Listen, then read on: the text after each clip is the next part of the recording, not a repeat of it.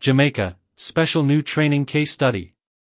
Jamaica Tourism Minister, Honorable Edmund Bartlett, has revealed that the American Hotel and Lodging Educational Institute, AHLEI, a vital partner of the Jamaica Center of Tourism Innovation, JCTI, has agreed to publish a special training case study focusing on Jamaica.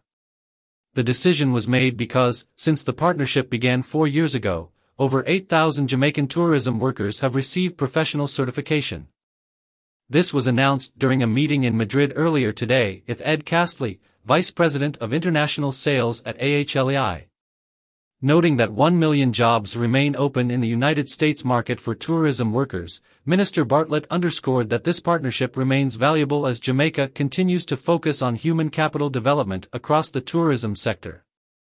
AHLEI published COVID-19 guidelines and protocols in March 2020 for the hotels and restaurants, which were shared with us at the Ministry of Tourism for conversion into training programs to ensure the safety and security of our tourism workers and visitors, he explained.